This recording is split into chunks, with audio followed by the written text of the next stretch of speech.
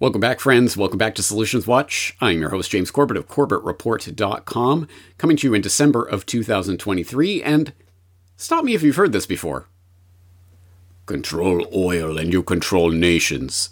Control food and you control the people.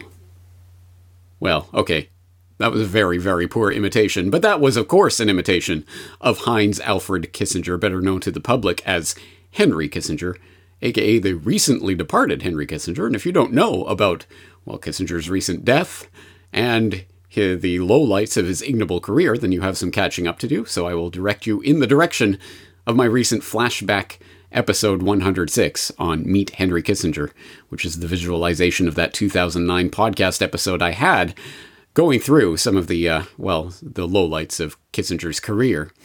But that quotation that I just poorly imitated there, is one of those ones that if you are in the conspiracy realist space, you have no doubt come across over the years. It is bandied about quite a bit, and it is generally put forward that supposedly, allegedly, Kissinger in the 1970s sometime said something about control oil and you control nations, control food and you control the people. There's also a variation that involves control money, etc. Well, like so many of these quotations that get bandied around in the alternative media, there's absolutely no sign, no proof, no source whatsoever for this. So giant asterisk on that if you want to go actually perpetuating that quotation as if it were real.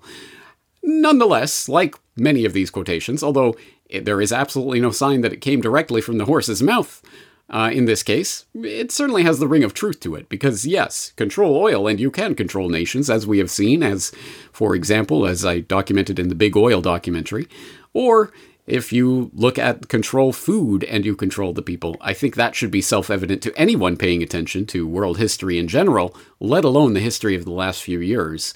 And this should not be revelatory or groundbreaking insight to people in the Corbett Report audience, who might remember that I opened up this year at CorbettReport.com with an editorial series on what is the future of food, which I followed up with who is behind the Great Food Reset, and I capped off with the future of food is ours to decide.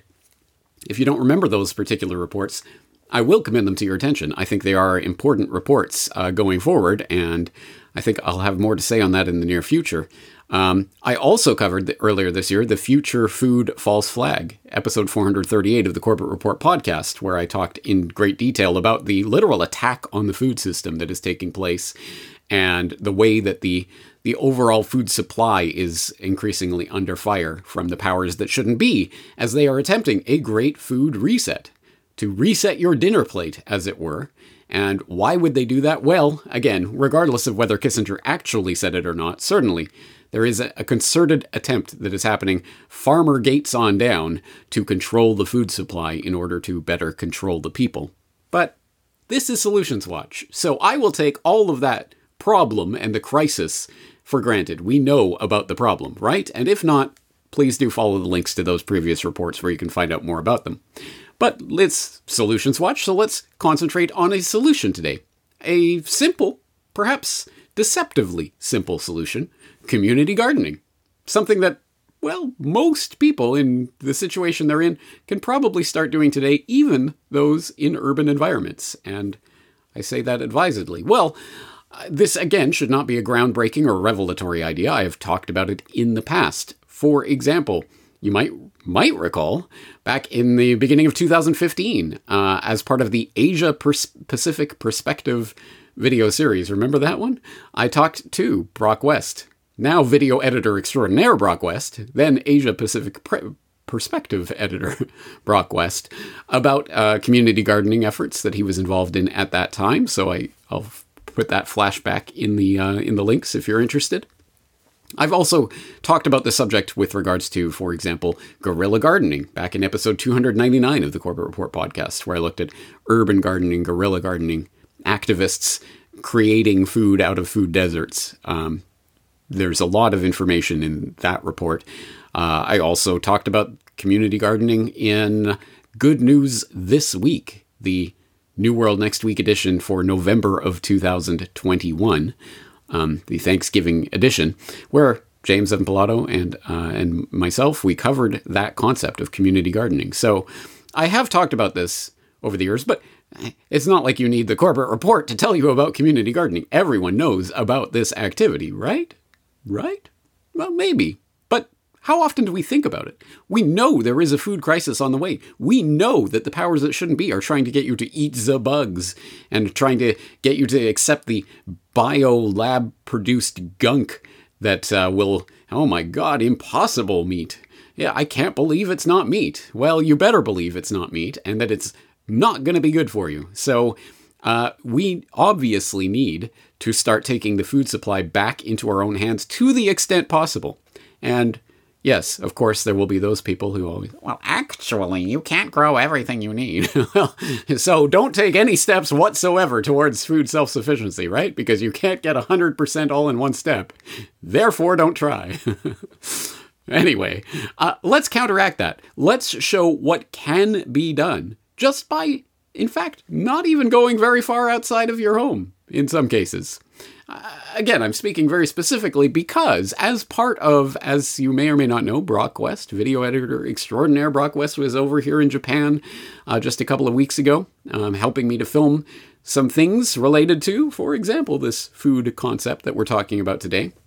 And as part of that, we did have a chance to go down to Osaka, and it was, well, mostly work, but some play. We got, for example, to see a gig by Corporate Report subscriber / supporter Tsuyoshi Dr. Blues Matsuo and Mojo at the Highlander Pub in Osaka.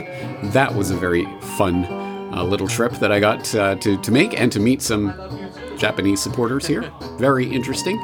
And also, we got to meet, hang out with, and interview Brian, who is a organic farmer, an organic non-GMO farmer, who is increasingly tied into the organic farming community there in Osaka.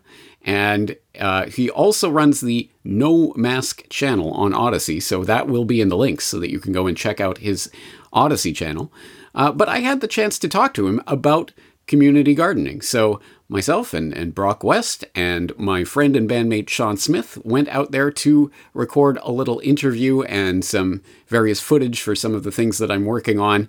And we got a chance to talk to him about the concept of community gardening, the community garden that he has joined and is participating in, what he has learned from it, and the way that it's growing forward from here. So let's take a listen to a bit of that interview.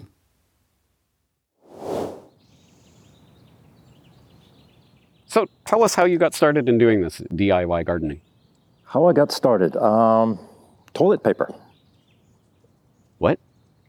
Well, at the beginning of the pandemic, I remember standing in a line of about 100 people who were ready to snatch up all the toilet paper because they thought that there would be a shortage of paper and it was all going to the masks. So I remember standing in line, and when the doors of the supermarket opened, this flood of humanity comes running on both sides of me. And I told myself, don't run. You're still human. Walk. And I just thought after that experience, if they can, and I'm sure you know what I'm talking about, they, and I'm sure your viewers will understand, but if they can create that kind of fear over toilet paper, what kind of fear can they create over a food shortage, or even more importantly, a water shortage? So what was your position at that time with regards to your food security or insecurity? I probably was like every other common bloke. I just ate everything that came from the supermarket and expected to see the perfectly round and perfectly formed tomatoes and without any holes. And, I was just like your regular guy. And when that incident occurred at the supermarket and this field here opened up, I just had to jump on it and just started learning. Yeah. So tell us about where we are and what we're doing here. What is this? Well, this is a rental. All of these are rental spaces here in Ibaraki City, here in Osaka. And a A lot of the spaces here are rented out by people who have been doing this for years and years and years. And I'm actually the youngest in this community. And I'm basically just, it's not only about growing my own food, but it's also about trying to understand like how our ancestors survived. I mean, our ancestors didn't go to the big box down the street and buy all of their agricultural needs. They had to use natural materials like I use here. I use bamboo and natural twine. And I kind of just want to understand how they did it. So it's kind of a test. It's kind of a test, kind of my own research, but also it's nice to have your own homegrown vegetables at home. Absolutely. So you've been doing this about 3 or 4 years? I've been in almost 3 years now. Okay, and I assume the people in the community help contribute their ideas? Daily. There isn't a day that goes by that somebody doesn't teach me one little point that, it's all part of the greater knowledge of growing your own. Mm. Did you know that this place existed before you started looking for it? Yes, actually, I lived up there. So you were looking down on it. I was looking down, and years ago I would look down and honestly, I mean, literally and figuratively, I'd look down at the people here and think, look at those people, slugging through the mud and all the dirt and the cow manure, and I just looked down on them, and now here I am. Yeah. So this has been here for, as you say, as long as you've been here, right? Yeah. And people are teaching each other. For people who can't see at home, we are definitely in an urban environment with lots of houses. This is a residential area. Talk to the people at home who are thinking, I can't do that in my place. There's nothing like this. I need more space. Anybody can do this. You just need some good soil, which you can buy. You need good sun. And you just need to have confidence that nature is going to provide, the plants are going to grow. It's not really that difficult. And if you do mess up and have to replant or something just doesn't come out as well as you want it, just try again next season, Okay. Can you show us some of the stuff you're doing and what we can help you with? Sure. Okay. You've already seen this in some of your footage. These are daikon radishes. I planted 40.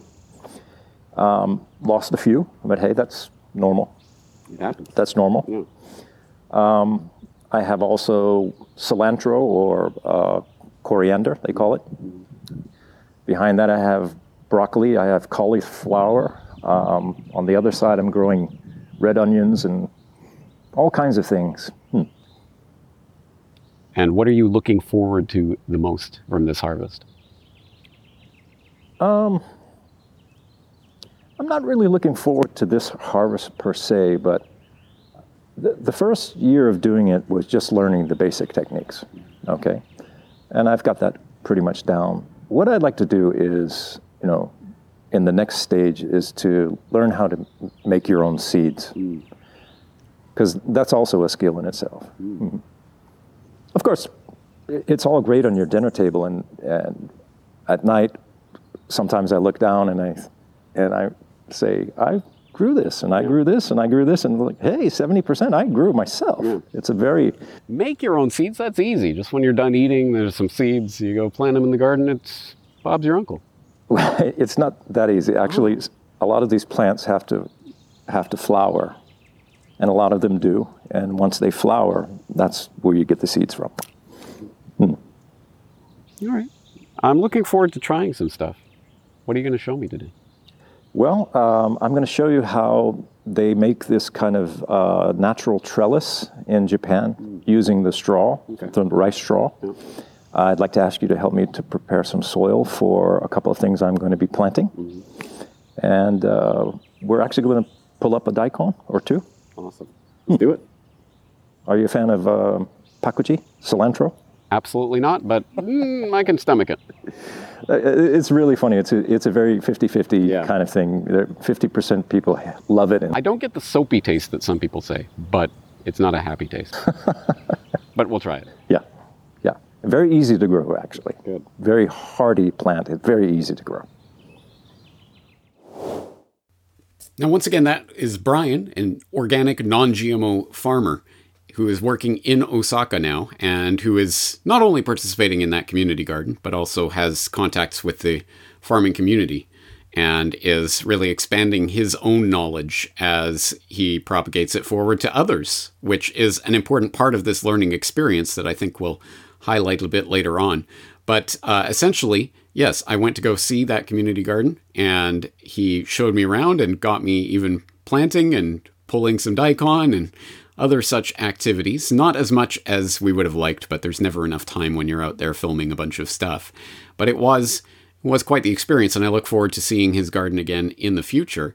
But I think there is quite a few lessons to take out of it. One is that the organic farming aspect of what Brian is talking about is not, although of course it is about organic heirloom seeds and non-GMO products, produce being sowed in the fields. Of course, that is part of it. But it's also about working with the land, working with natural ingredients, natural products and materials, not working with cheap store-bought plastic Chinese slave-made goods to the trellises and other such things that are required for the gardening. No. These are, as Brian likes to talk about, anytime there is an opportunity for something natural, organic, something real to be used in the gardening, he prefers that. And one interesting example actually came while we were filming.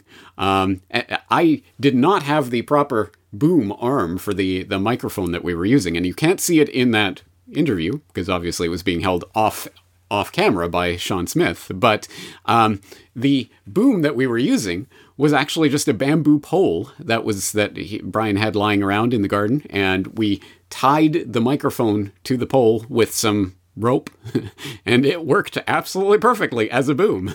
You do not need store-bought manufactured products to do things that, well, presumably, assuming they had such problems back in older times, it would have been solved by something more like that. At any rate, we'll put it that way.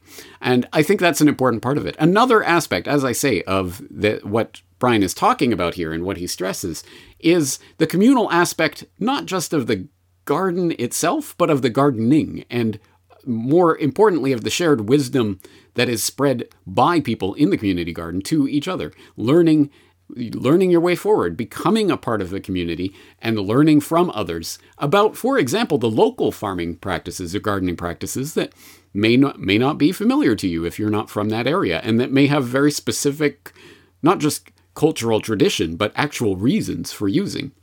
One of which Brian let me in on, was the practice of using momigara, rice husks, in these gardens. And there are a number of different uses. I'll throw in a link to a Japanese page if people can read Japanese or get it translated online, where there are a number of different ways to use momigara in the garden. But one that Brian learnt about and now employs in his own organic gardening involves using momigara as a form of pest control. Okay, James, there's a very interesting custom here in Japan. After the rice harvest, there's tons of this, what they call momigara. This is basically the rice husk.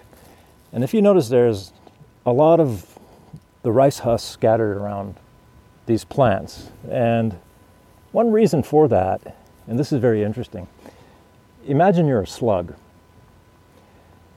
And you're crawling along here with that, slimy little body. And these things start sticking to you, one after the other. Very, very irritating experience for the slug, so they just basically move on. Once again, Brian, organic, non-GMO farmer of the No Mask channel, sharing some of the insights that he has learned about organic, non-chemical forms of pest control utilized in the Japanese garden. And as I say, there are many other uses for the momigara, the rice husks, as well, but that's one of them.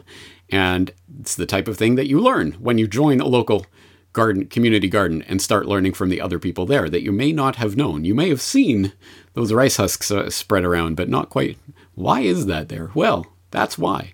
And those are the types of things that we can learn from each other as we start growing in this abundant world that is around us. And that strikes me as one of the things that really draws me to this solution as a solution for Solutions Watch, is that of all the solutions that I cover, this one in particular, the act of gardening, planting something in the earth and seeing it grow and sprout and become something else to give its abundance, which then provides even more seeds so that you could do that again in the future. As has been observed before, you can count the number of seeds in an apple, but you can't count the number of apples in a seed.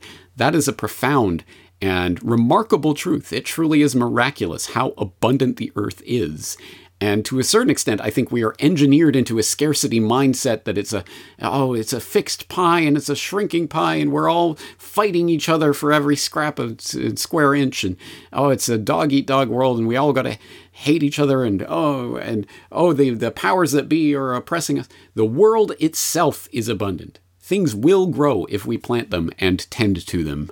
And that is a remarkable thing to keep in mind. I think there's a mentality that goes along with gardening, let alone the physical act of getting your hands dirty and working with the earth, that I think is good for the soul as well as good for the stomach.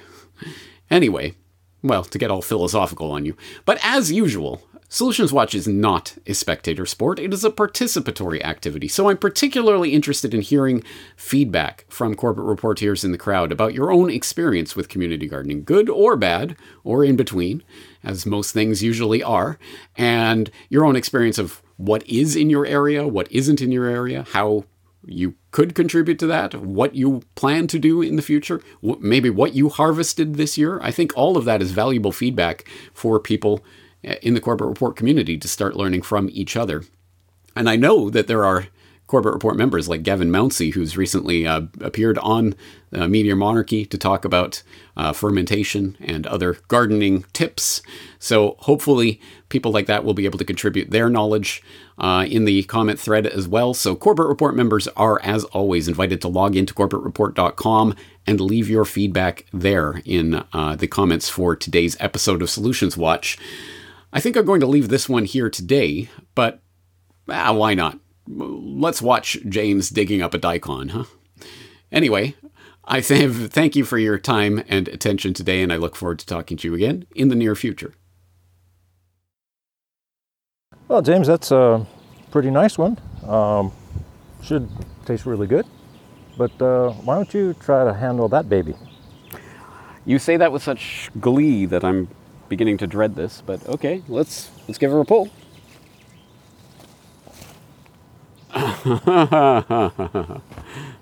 All right, yeah. Beautiful. Which one tastes better? Size does matter, but actually this one.